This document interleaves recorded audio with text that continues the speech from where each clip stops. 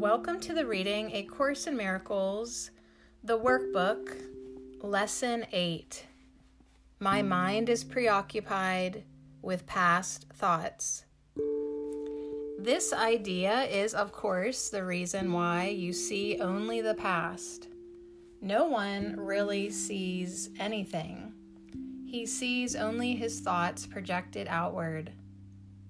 The mind's preoccupation with the past is the cause of the misconception about time from which your seeing suffers.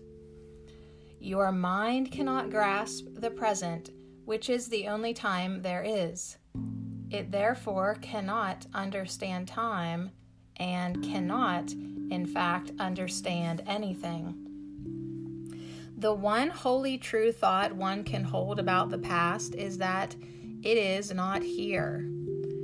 To think about it at all is therefore to think about illusions. Very few have realized what is actually entailed in picturing the past or in anticipating the future.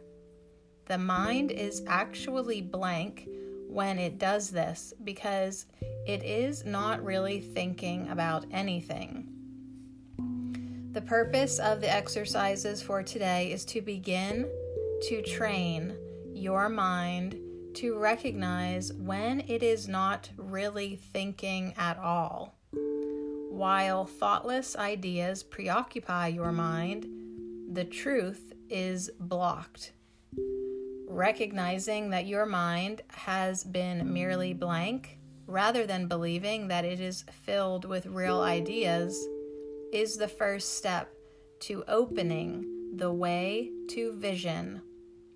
The exercises for today should be done with eyes closed. This is because you actually cannot see anything, and it is easier to recognize that no matter how vividly you may picture a thought, you are not seeing anything.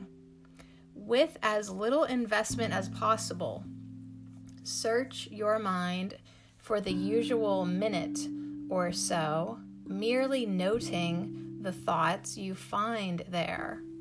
Name each one by the central figure or theme it contains, and pass on to the next. Introduce the practice period by saying, I seem to be thinking about blank. Then name each of your thoughts specifically.